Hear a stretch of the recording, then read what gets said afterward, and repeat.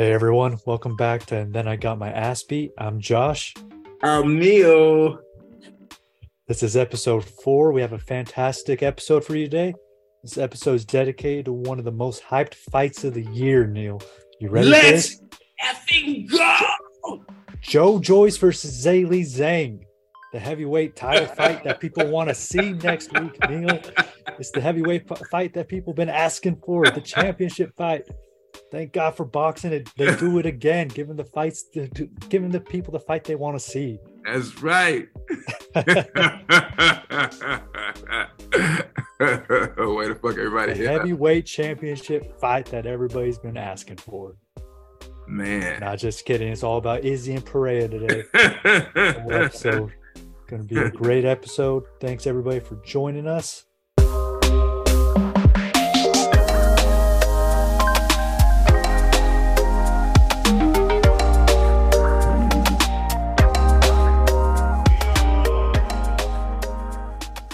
Are you ready? That last night was lit. Like, I think it's so funny how and Josh, forgive me, especially if you still going, but it's just the vibe I felt like from everybody that I talked to about the fight, to seeing the tweets and whatever after. There was this underlying primal thing that fighting and combat does for all of us that like everybody tapped into a little bit through Izzy last night. So that was kind of cool to see it experience. Brother, that was a real life Rocky movie. It was, exactly. It's one of the few times MMA lives up to all the hype, I haven't been that hyped since Rocky knocked out Apollo Creed, bro. He took out his Drago, man. He beat his Drago. Yeah, man, that was crazy, man. And it was, like, dude, I'm gonna let you go ahead with the structure because we do have a show planned. Yeah, no, dude, it was exciting. It was an awesome fight to watch, awesome build up. Like, yeah, we'll get into it later about blood feuds and stuff. Mm-hmm. But like, one thing I noticed, man, I want to touch on this first because we had just done a little short podcast about the warrior mindset, right? And I want to touch on both of these guys have that warrior mindset. Right. But one thing I specifically noticed was with Izzy walking out to the octagon, his eyes, like there was something different. Like this wasn't playful Izzy walking out to, school Acosta on what real striking is, right? This is Izzy like back against the wall. I need this. Did you notice that too? Yes, I did. I really wanted to get your take on that. What did you see? Did you see fighters, soldiers, or warriors? Yeah, so I definitely saw that warrior stare, right? Like I remember when Izzy fought Gastelum, right? He tells his corner 5th round, like, I'm willing to die for this fight, for this win.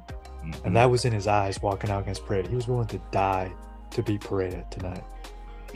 Or last night. I love how you put that. That's it. Like I said, a warrior fights to save their soul. And that's what I saw. Like I got to Texas, like, we have to see Izzy's best ever.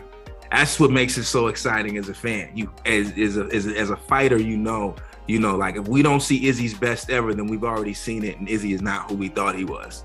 But if Izzy is who we thought he was, and I'm pretty damn sure Izzy was gonna be who we thought he was, we gonna see his best. And it was interesting. I remember I was watching it with my girl, and she was laughing at the dramatics, right? Like, as he's doing this whole thing. I was like, most of the time I'm with you on that. Most of the time I'm like, I get that, they don't even understand the movements behind the stuff they're trying to do or, play or pull off. It's for hype. But I was like, this one time I was like, no, he needs this. I was like, he needs to go all the way within. I was like, he needs like everything he's doing right now. I was like, and I love the leash. I love the leash. I know how he needed to feel. He needed to hold all of it in, all of the shame, but everything that everybody's saying, they come and he just, as soon as they take this leash off, and like I saw and felt that from him. And when we were watching the fight, the announcers, my girl, everybody was just like, he can't let Pereira get close. He can't get, and I was like, yeah, he's got to be smart. But I was like, at the end of the day, he's going to have to be able to deal with that heat inside, and he's going to have to be able to dish it out. And I watched for that from Izzy early. in his fights, years ago. I saw that he can do that, So it was beautiful to see. I didn't expect the knockout. I expected when he got close, like he's gonna have to at some point have his back to the wall and have to start popping off and returning, and he did. But when Ray hit the mat, I was like, what? Yeah, and I was like, if they ended the first one the way they did, this is it. This is it. And exactly. He rope-a-doped him, man. Like watching that finishing sequence. You see, I saw Izzy go back, and this looked like the first fight, the first UFC fight, right? Where it's like, oh man, like he's putting the pressure on. Like one of the questions I had for Izzy is, was he going to be able to handle the pressure of Pereira because he's so big? Right. Like, how was he going to be able to handle the pressure? And just to watch Pereira walk him down at the end of that second round, I was like, oh shit, I don't know. But then, then he just waits and times it perfectly. That perfect counter right hook, right over the top, right? Hit him twice, right? Like he could have gone right, left, right? But he went right, recocked it, right again. Right. Him out. Right. And rope-a-dope was a good kid that really did feel rope-a-dope-ish where he, came off and went in there. Another part of it is game plan. That doesn't get talked about much with that. And there's such a mental aspect to it. But the game plan that Izzy put out there made it uncomfortable for Pereira, the same way that people have tried to with Izzy. And when you're a champ, that's why I don't knock Izzy too much when he's seemingly not getting lazy or taking risks in fight, because you know what I mean? Like people know your stuff and your game plan that works. You have to come out there with it, but they get to adjust and change theirs as need be, right? So he got to play that guy. And I say that because like Pereira, he usually stalks and comes forward, right? And Izzy's smart. He's stalking and coming forward, and he's doing it enough to where Pereira's, of course, doesn't want to lose his belt. He's not being overly cautious, but he's smart. He's gauging, and he's going backward, right? Like he's coming forward a little bit, but Adesanya's coming forward. But really, is he coming forward because that's his style, or is there desperation that he has to prove something, right? And I know Pereira's taking this in like, okay.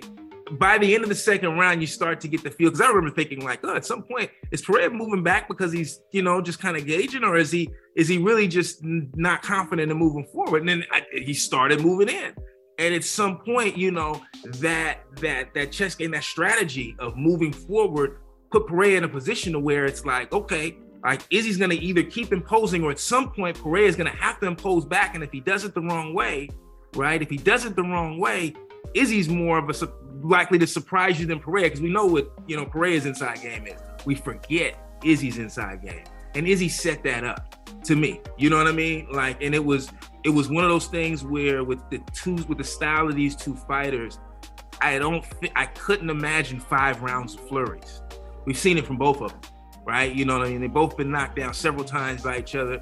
When people touch them, they get touched. You know what I mean? These aren't the guys that have the Robbie Lawler kind of looks and faces after any fight. Their ears are fine. You know what I mean? So, it was gonna be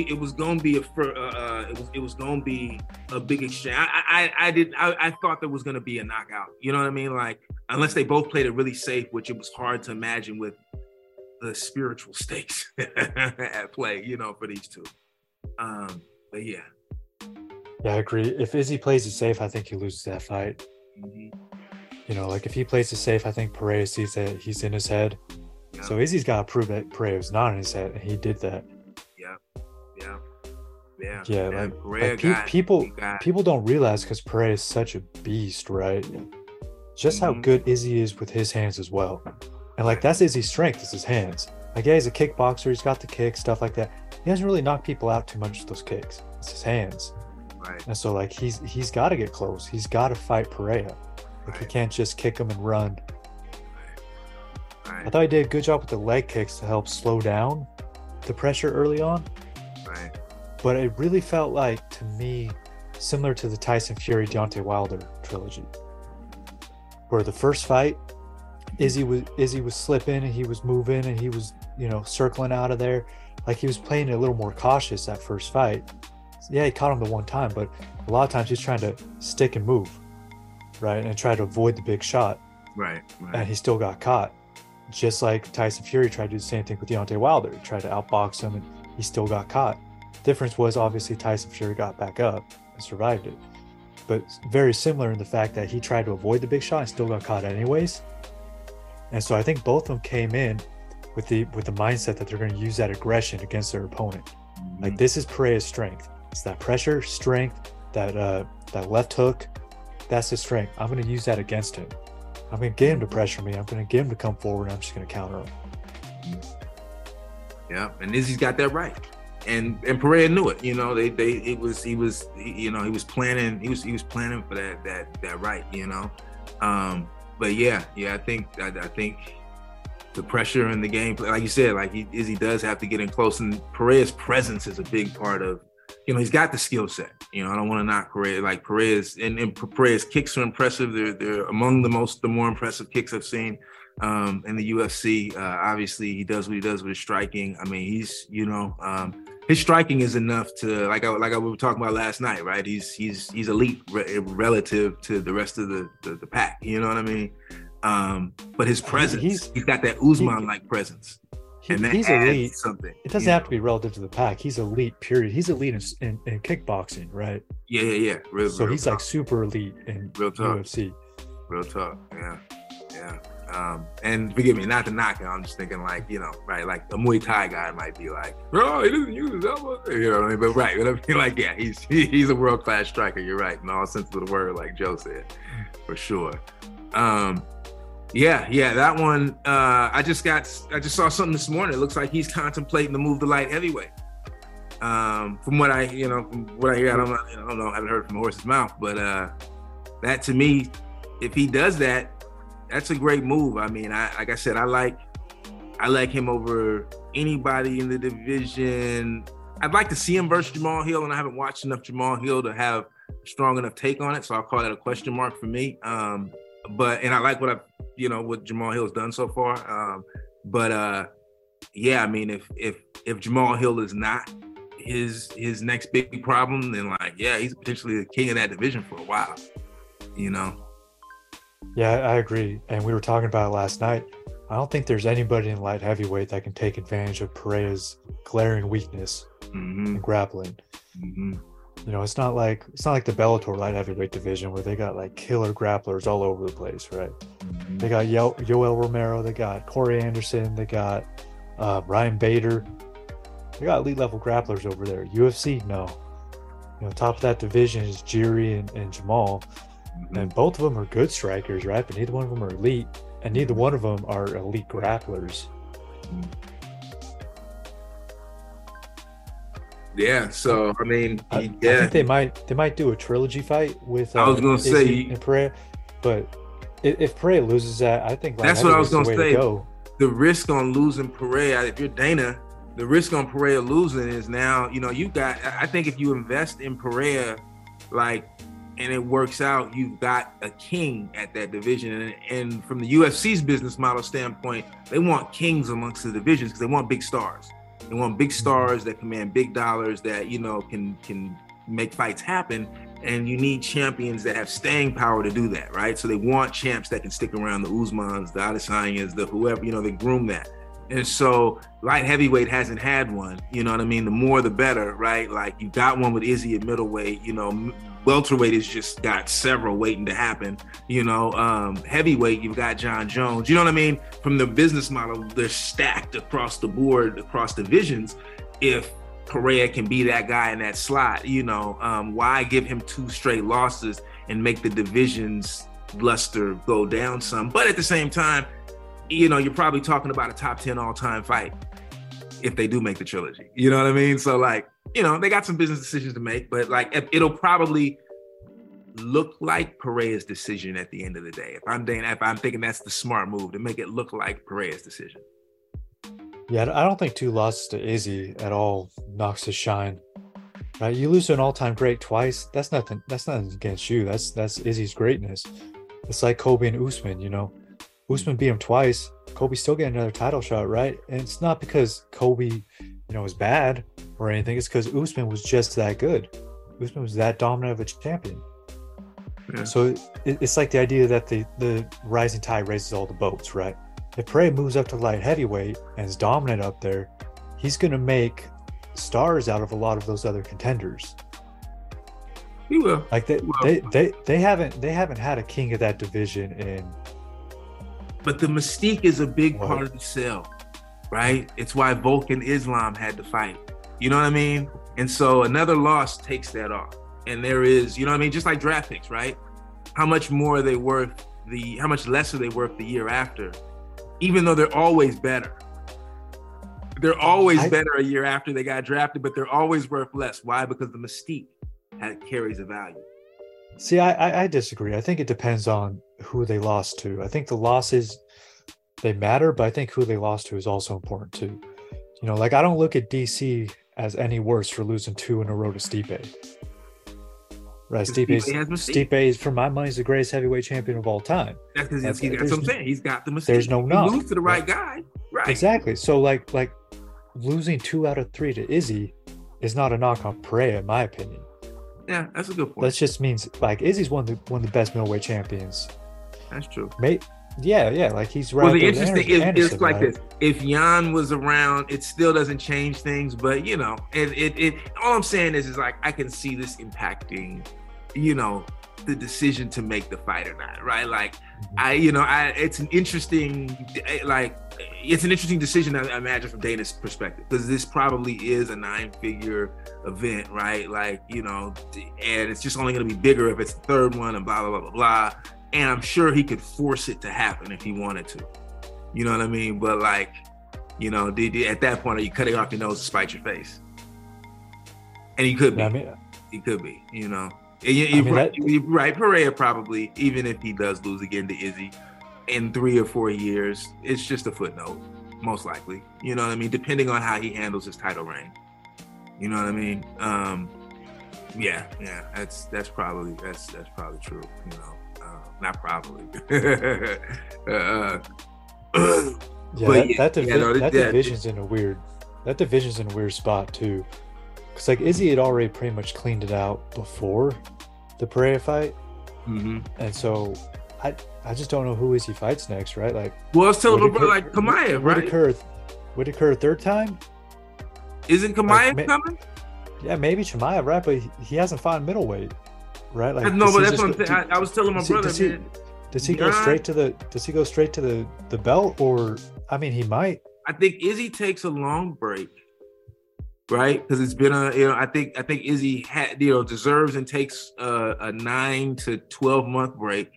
You know what I mean? Maybe not 9, okay, but maybe. But I could see it happening. Like, who knows, right? But at least 6 months. That's never been Izzy though. Izzy loves fighting. That's true. Like, that's true. I think he'll be back soon. But my point is, it's like who though? Because you got to make a good fight. Like Izzy's even more Izzy than Izzy now. You know what I mean? He was before now, right? So all the fights are humongous now, right? So when you look at fights to make, Izzy's in that position now to wait 3 or 4 months for a better fight now, right? And he's lost his title, right? So he, you know what I mean? Like I know he'll value that differently now, right? Like he's not worried about people saying shit about him not, you know, fighting or this, that, and the other, right? He's gonna do it for whatever his reasons are. But I'm saying in terms of I think if his legacy right now, where he's already cemented himself, like we talked about yesterday. He's a top 10 UFC GOAT of all time at the floor, right? That's low. That's low balling it probably. I'm talking about UFC champ, top 10 UFC champ. Like, is he one of the 10 best UFC champs ever? I think it'll be hard to make the argument that he's not after last night, right? Like, and that's a different debate for a different day. But like, even if I'm wrong on that, right? Like, I'm sure he feels that way, you know, and like, now I think for him the next 3 or 4 years is like entering that MMA GOAT discussion, right? Am I on the Rushmore of the top 10 for MMA, right? And what fights over the next 3 or 4 years can put you in that position if you're looking out to carve out your destiny, which Izzy very much is. He's not like, I'm just going to take who's coming up next and beat all their asses and see what the dust settles. He's going to carve out and create his legacy. And so if I'm thinking it from that standpoint, and all of the top tier, the top 5 guys he's beaten twice, moving up, and he beat the boogeyman, right? Which is, you know, which there's a little asterisk from it because like that's a thing. But like, I think now he's in a position to let it sort itself out. I don't think Jan was called him out and talking about going to middleweight, right? Like, even if Jan does that, it's not fair if Jan doesn't have the resume to not fight anybody in middleweight. You know, he's got a great resume, but he's got to fight at least one or two people, right? Like, you got to show that you can belong in the division before you can skip all the way to Izzy, right? Especially after the prayer stuff. So he's going to probably have to have a fight or two. Chimaev is going to have a fight or two. Chimaev's got the resume too. One or two fights against the top two, top 5-10 guys. He probably deserves a shot. You know what I mean? Let it sort itself out over the next 6 months, right? Whoever's first, whoever's the guy, that guy's first. It's a hell of a fight. If it's him and Chimaev, that's a hell of a pay-per-view, right? It's a big top 5 fight of the year. You know what I mean? If it's him and Jan, it's probably pretty damn big too, right? Whatever order it is, those are two big ones I think that can happen in the next year, and he can sit back and watch the dust settle on it. After that happens, now you've got new people in the division, the top 5 and 10 is shaken up, then you got the Bo Nickal hype train. If the hype train continues, then in 12 to 18 months, you got this guy with momentum. He's probably fought or beaten Jan, maybe Chimaev at this point, right? One of those two he's going to have to go through. Then Izzy's got, you know what I mean? So there's a road, there's a path for Izzy, I think, to meet his goals and for the division to kind of, to shine a light on it. But like, I think it's going to be I think Izzy has to step back and let some of it organically play out. And I think he's in position to do so. Yeah, I think Izzy's in a tough position because of the weight class. Mm-hmm. Because, like, if he wants to cement himself, there's very few fights left in middleweight that would help just bolster his legacy. At this point, he's going to be cleaning out the division a second time, which that's what GSP did. And, hey, it worked for GSP, right? Like, he held the belt for 11 years, beating a bunch of people that probably shouldn't have been in the octagon with him. But he's in a tough spot because that's a tough division.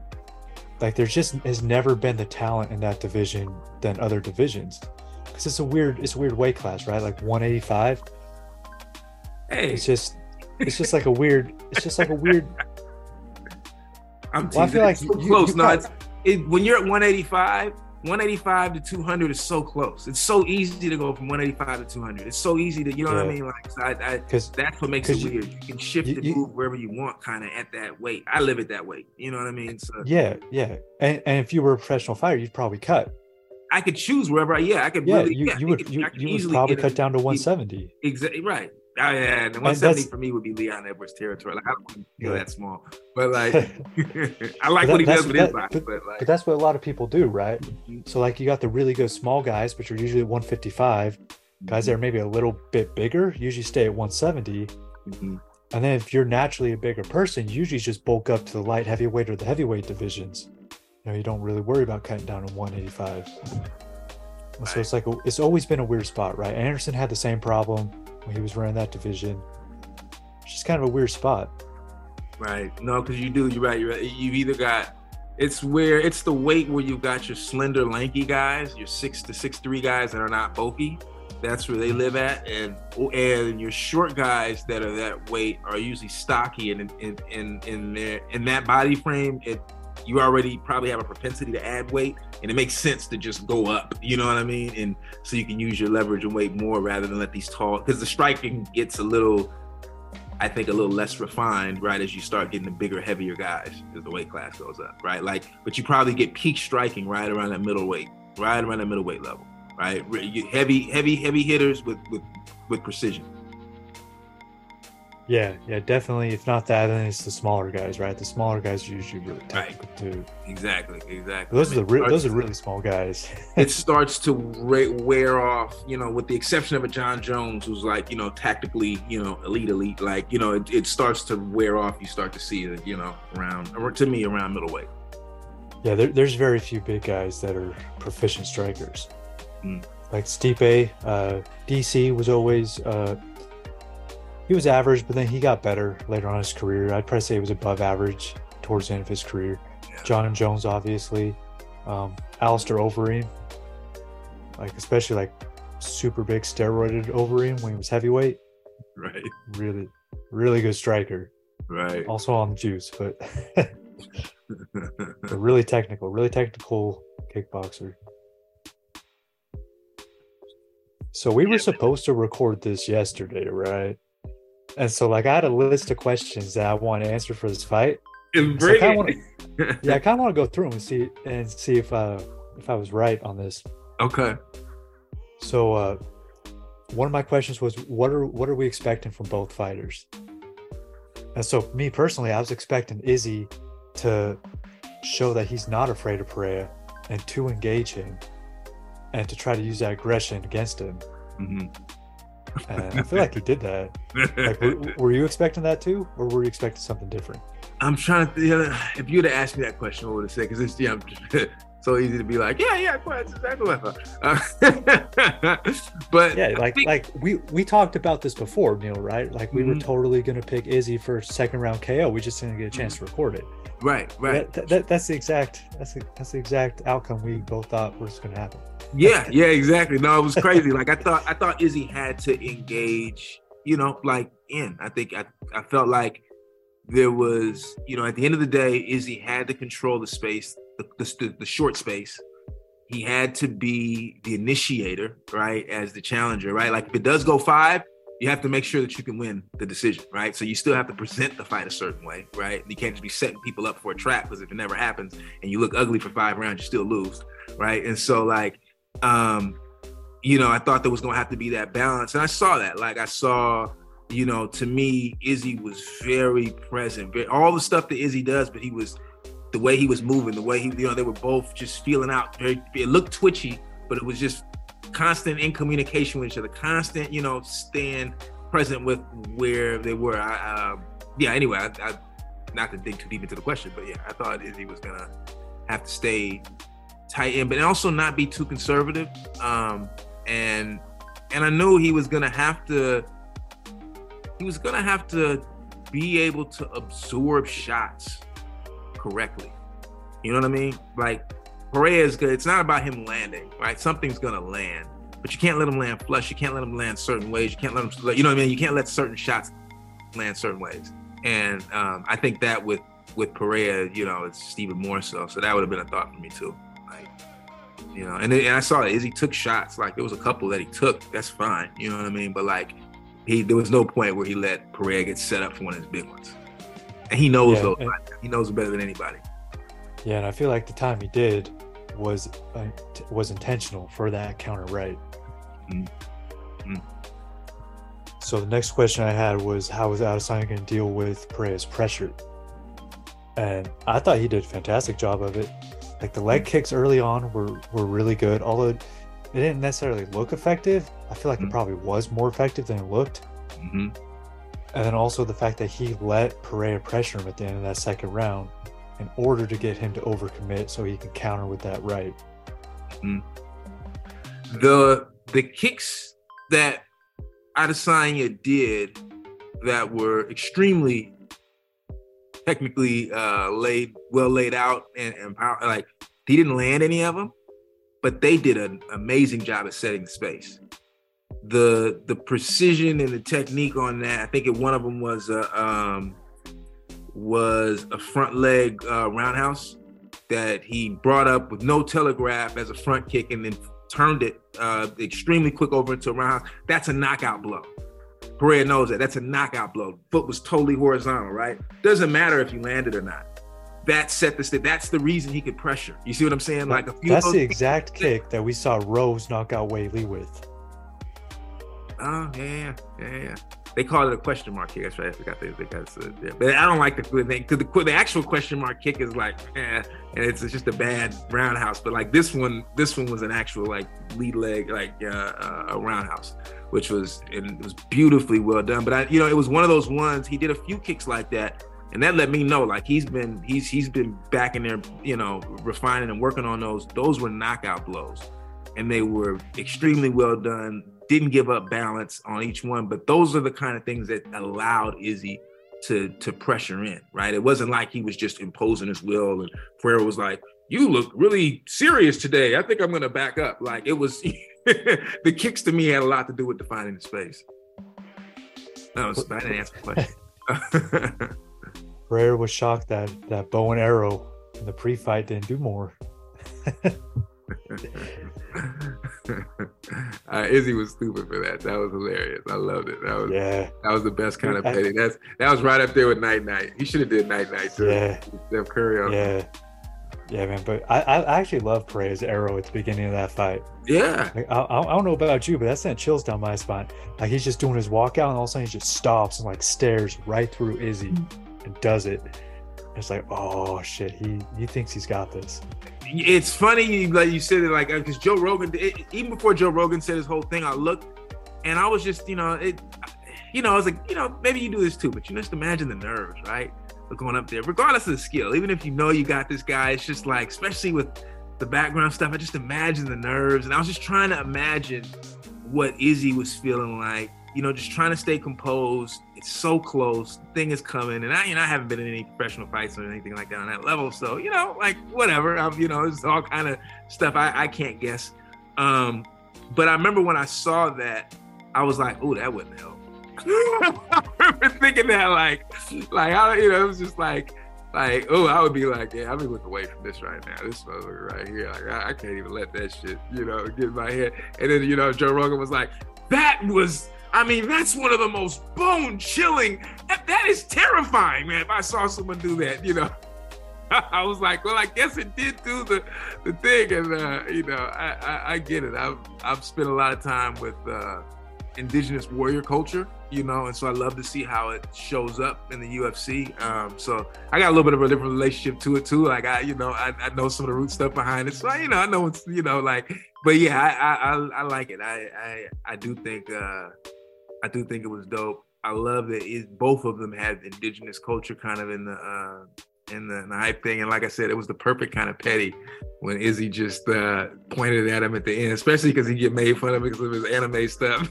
He just went all in. It's like, Izzy is stupid, but enjoy it. And he was very graceful about it. I really appreciated that out of the Nigerian champs. They've been amazing winners, amazing in winning and losing. And I think, it was just really well done. It was really well done. I could imagine Pereira being okay with the resolution, you know what I mean? Regardless, Yeah, I feel like that too. Did you see the handshake backstage afterwards? No, I think I heard they hugged it out. It was super classy. All respect between the two of them. They shook hands. They talked a little bit. Pereira pointed at the belt, and Izzy pointed at like Pereira's heart, pointed at his arms and stuff. And it was a cool moment. It was a cool moment to see both of them kind of understand what they were a part of. Right. Because you had mentioned blood feuds when we were talking about this fight, like 2 months ago when we first launched the podcast. And that's exactly what this has become, and they both recognize that. Like they both recognize that they need each other for their legacy. Pereira's legacy is tied to being Adesanya. Adesanya's legacy is tied to avenging those losses. It's defined by, you know what I mean? It's like, Yeah, like going into that fight last night, Izzy, you could tell Izzy cared more about beating Pereira than he did about winning the belt. Yeah. He didn't care if the belt was online. He didn't care He didn't care if there was 1,000 fans in the arena. He didn't care if there was one. Yep. He wanted to win. He was going to beat Pereira. Yep. So, or he was going to see if Pereira could beat his best. Like Izzy, deep down in his soul, did not believe Pereira's best could beat his best. And I relate to that. You know what I mean? I didn't believe that. I think Izzy could have accepted it if it was. But Izzy's fought him 5 times, right? 4 times, right? Like if he believes that he's, there's for a reason. You know what I mean? And that's what I saw. Like, yeah, you gonna like with Gastelum, you have to kill me out here. Your best is that much better than my best. We don't have to see it. Yeah, exactly. That was exactly the look in his eyes. And so I want to ask you, define a blood feud. Definitely. A blood feud to me is something that is existential. So there's, you can have, I don't know, Romeo and Juliet. You can have wars over turf or over, family, genetic name, whatever it is, to me, what makes a blood feud, and this doesn't happen in, well, I don't know, is it different when it's in business or not? It's a different subject. But like, to me, what makes a blood feud is like there's this existential, like, you know, need to get rid of the other. Like, I can't exist if you exist. You can't exist if I exist. There's this space in the universe that only one of us can occupy, and we both need that space to survive.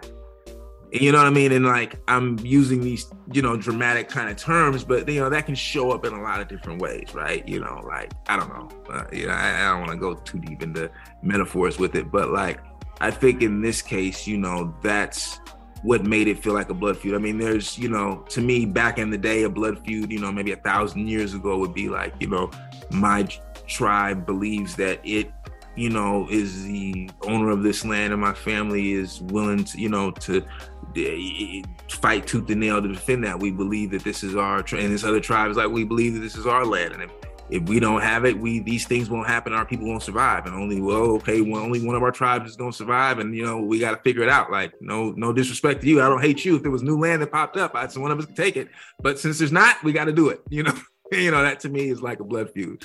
It could be personal, may not be personal. You know what I mean? Like, but it's always personal because obviously your existence is on the line. You know, like, yeah, but your existence is on the line to me. I think blood feud in modern martial arts, modern boxing, prize fighting is definitely like when your name is explicitly tied to somebody else's. You know, like think in MMA, like Chuck and Tito, right? Yeah. Everybody remembers that. Like Tito's legacy is tarnished because he avoided Chuck. Chuck's legacy is cemented because he knocked out Tito. I didn't even know about them, and that I remember hearing about their feud. I knew about their feud way long before I knew about them. Yeah, exactly. Like shit, they even made a documentary called Chuck and Tito. You have Tyson Holyfield in boxing. Tyson Holyfield, that is a blood feud. Ali Frazier. Right. Even if you don't know anything about boxing, you say Ali Frazier. Right. That is people are familiar with that. Right. Talk to Frazier. That's a blood feud. That's a blood feud. What are some other good ones? Like Gervonta Raleigh is one they tried to make into a blood feud, and it wasn't anywhere close. And like, I applaud the media and the promoters for pretending like it was for a little bit, and then it just like selling a good fight, overselling a fight, you know. But like, what are some real ones that exist to you? So currently, at least in boxing, I'm gonna focus on boxing right now. I feel like Fury and Wilder had the potential, especially if Wilder got that first win. If Wilder knocked him out in that 12th round, I think that would have been a blood feud. But the fact that realistically Wilder lost all three, even though one was a draw, he should have lost that first one. Kind of takes the luster out of that a little bit. Like, I think Crawford and Spence has the potential to be a blood feud. A good modern day one is Triple G and Canelo. That was, yeah. Shit. It's too bad Triple G didn't get the win on that first one, because I don't know. Watching that fight live, I thought Triple G easily should have got the win, and it should have been 2-1 for Canelo. It was close. I was surprised Canelo. Well, it was a draw, right? It was a draw. Yeah. Canelo did enough, but yeah, it could have. Triple G could have gotten it. Was Kovalev and Ward a blood feud? I think if the second fight wasn't so, it was almost. It felt like it was almost there, but like Ward just rose to the occasion. Yeah, because that's the thing. Like that first fight, right, had the seed. And then when Ward comes in that second fight, it's just like, shit, Kovalev shouldn't be here, right? One of the top ones, bro. One of the top ones from the last 10 years. Pacquiao, Marquez. That one's what, 20 years? Like, they've been fighting each other forever. Right. I'm saying, that's a blood feud. They probably find each other in some alleyway in the Philippines right now as we record this podcast. Yeah. Well, it's And that funny was because the other side of a blood feud is I gave the kind of existential definition, right? I gave kind of the movie, the long, the 1,000-year-old kind of definition of it. You guys gave a modern definition, and I think it's a good reminder too. Like today's kind of blood feuds would probably end up they're over when they're over, right? Like here's one: Chris Rock and Will Smith, right? Like that's a blood feud at this point, and not in a combat sports kind of way, but in the entertainment world kind of way. You know what I mean? In that world, that's the equivalent of, you know what I mean? And the point is like there will come a point where it is resolved, right? Like it's gone as far as it can go. The you know what I mean? The dust is settled. The chips have been distributed to who gets them. And at some point in 25 years, they'll be in a commercial together.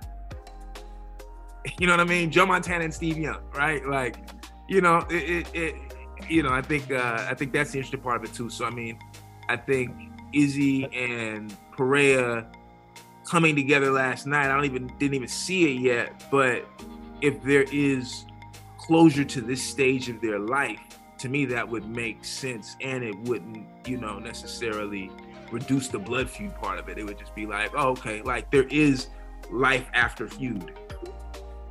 Yeah, exactly. That's the thing I think is usually pretty common for blood feuds. The Chuck and Tito thing still hasn't really been resolved. Those guys still don't like each other.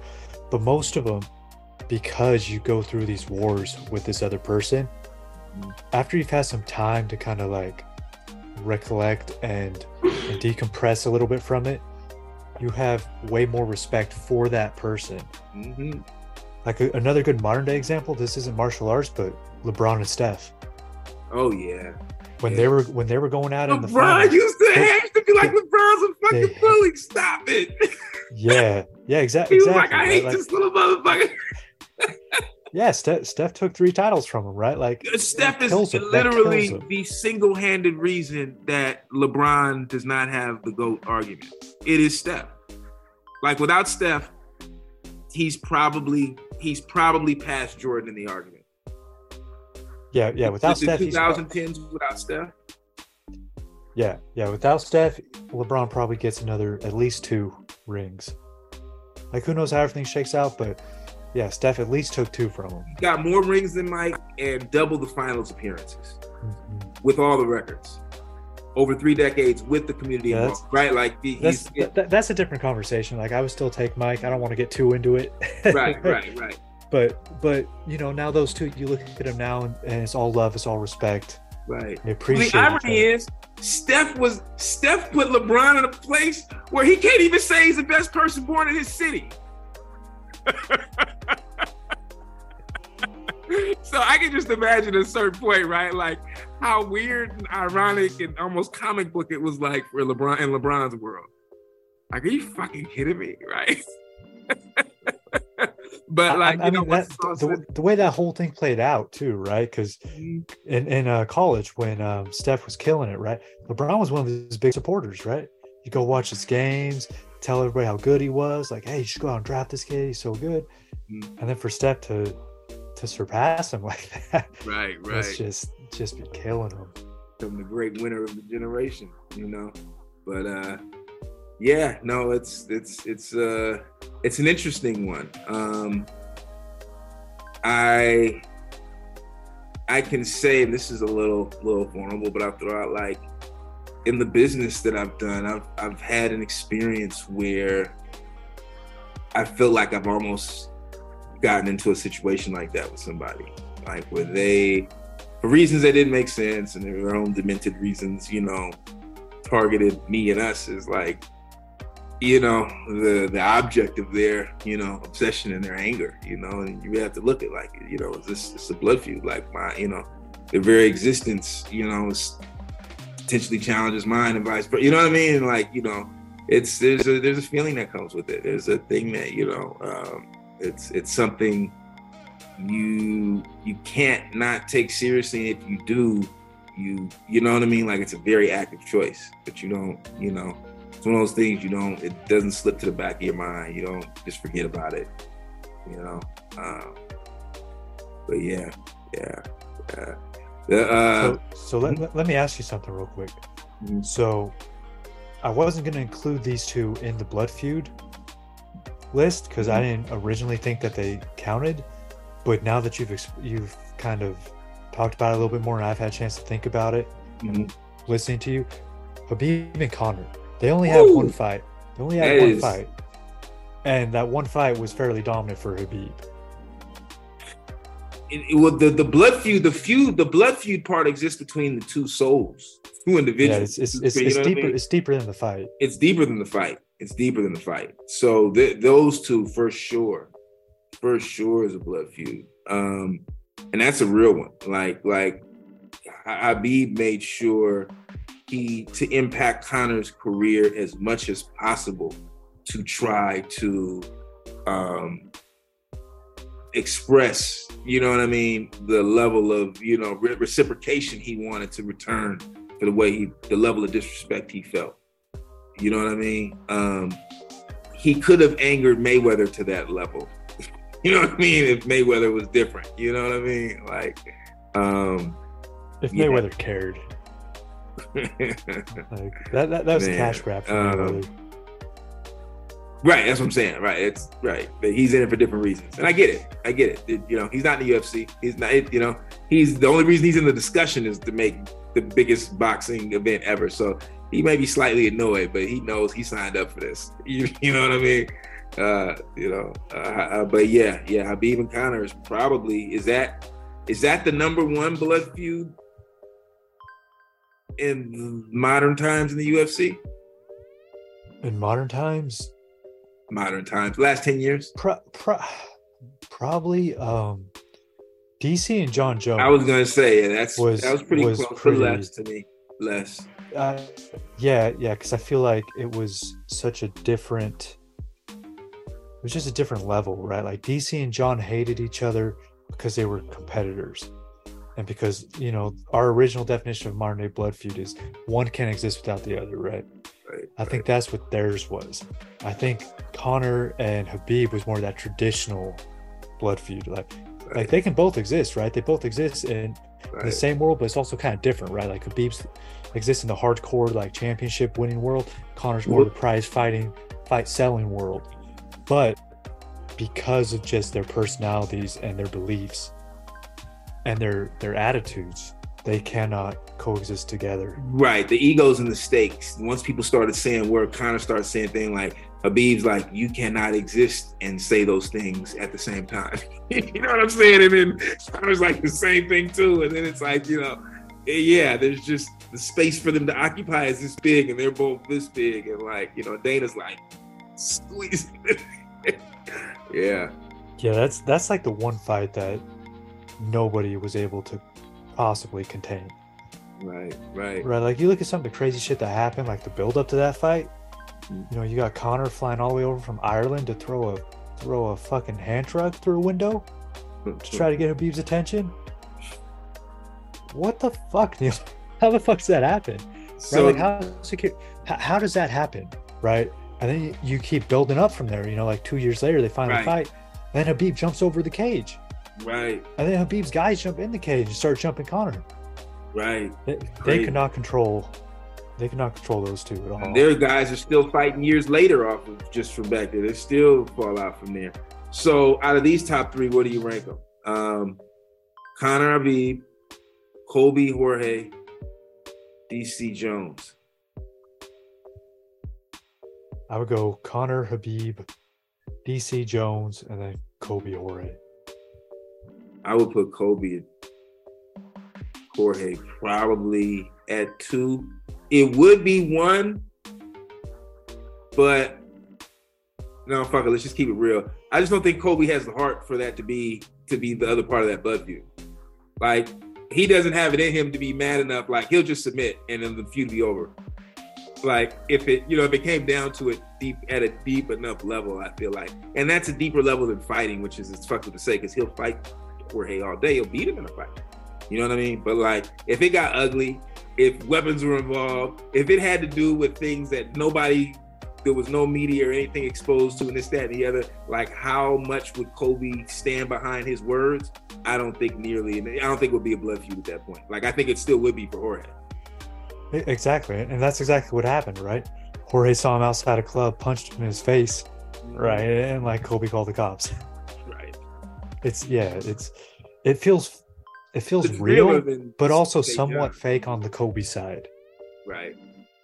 Where like DC and Jones, they legit hated each other. Right. And you know, we were talking about how like at the end of a blood feud, after everything decompressed stuff, you have a lot of respect for the other person. That's exactly where those two are at now.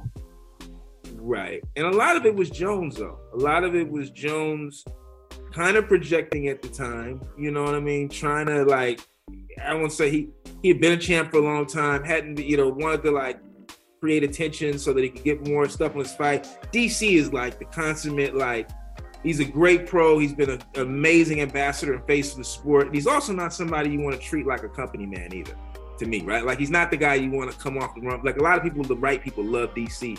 He's probably a real one, right? So, like, the way he's coming to DC, I get how DC is like, what? And in a way, you know what I mean? Like, okay, fuck you. And DC gets through everybody but him. So he's DC's boogeyman. So it just makes him look like the bad guy, the asshole.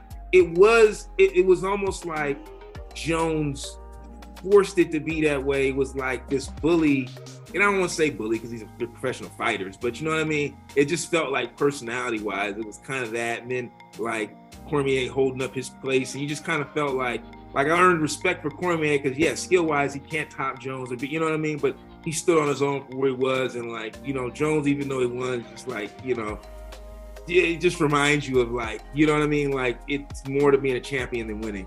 You know what I mean? And like, so there is a deeper feud part of it. And like you said, Jones had matured, and he's acknowledged that he probably could and would do things differently, going back.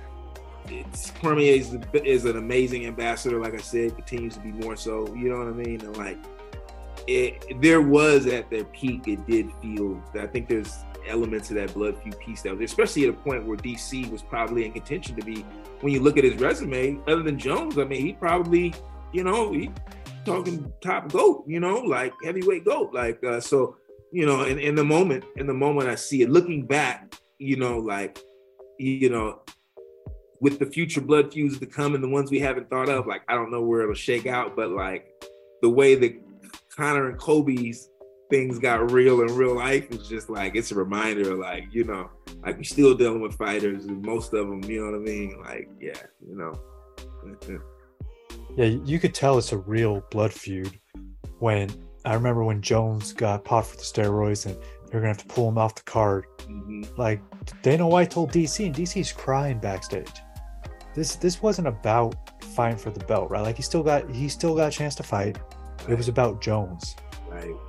Jones personally, he wanted to fight Jones. He was so mad about that. I remember too. He went off. Cheating ass motherfucker. Yeah. He went in. Yeah, and I think what makes that such a deep feud as well is that Jones is always like the top guy in that division. But because he has so many issues, he was constantly out. So DC was basically like the face. He was like the face holding up that division. Yes, he was actually. You're right. He then, really was. Yeah, exactly. And then Jones would come in, and then he would lose. So then it always just looked like he was the paper champion. Right. It was like Jones is in, Cormier's doing all the work, fighting and beating everybody, doing the shit, going right. Jones comes in, Cormier does all this shit. Jones comes in, swipes him, and then comes back and fights a year and a half later. Yeah, exactly. Steve comes in and does his whole thing in between. Right, no, he does it at heavyweight, but still, like. But that's why DC was so excited when he actually beat Stipe. That was like his moment where he was the undisputed champion. For the first time in his career. Because I remember the build up to that fight, right? Like, I remember DC was talking about he came up short in the Olympics, come up short against Jones, and like this was his chance to finally not come up short against the top guy, and he did it. But still, like, Jones was a big part of that. Even his heavyweight fights, right? Jones was a big part of that. He was still like the shadow to Cormier. Yeah. True. That's true. One guy who is, interestingly enough, not a part of the discussion, but you feel like should be, is Nate Diaz. Partly because like nobody wants a blood feud with Nate Diaz. That's the real reason. You know? I feel like Nate Diaz never will ever have anybody that occupies that space of we both can't exist here simultaneously. Right. Because Nate Diaz can exist anywhere, wherever he wants, because he's Nate fucking Diaz, right? Like, it just doesn't matter. He's not tied to the belt. He's not tied to being the champion. Right. He's tied to his name. Right. And, like, you can't take that away from him. Like, right. You can feud with him and you can fight him, but he's always going to be Nate Diaz, win or lose. Right. Right. Yeah. No, very good point. Very good point. Until he hates somebody enough to have a blood feud with, like Jorge. Because you can say the same thing about Jorge, but, like, yeah, right. Then there's Nate Diaz probably doesn't have a Kobe in his life. Exactly. And Nate Diaz doesn't have the same like level of pride that Jorge has. Mm-hmm. Nate Diaz has always been political burst at the end of his retirement. I'm not going to mention anything on it. I was like, wow. Yeah, I'm not surprised, right? Because this isn't new for him. I also don't want to get into it, really, right? But yeah. Yeah, the whole thing was weird. The whole politics of that event last night was weird. Fights were great though. Right. Yeah, and we're not gonna spend much time on that at all. But like, it was obvious, right? It's UFC Florida, you know. Yeah, right. Yeah. It's right. If you know, then you know. Thank you everybody for listening. We appreciate everybody. Let us know your thoughts on everything that we discussed today. Tell us what you thought of the fights. What'd you think of Izzy and Pereira? And don't forget to get your ass beat this week. Don't forget to get your ass kicked.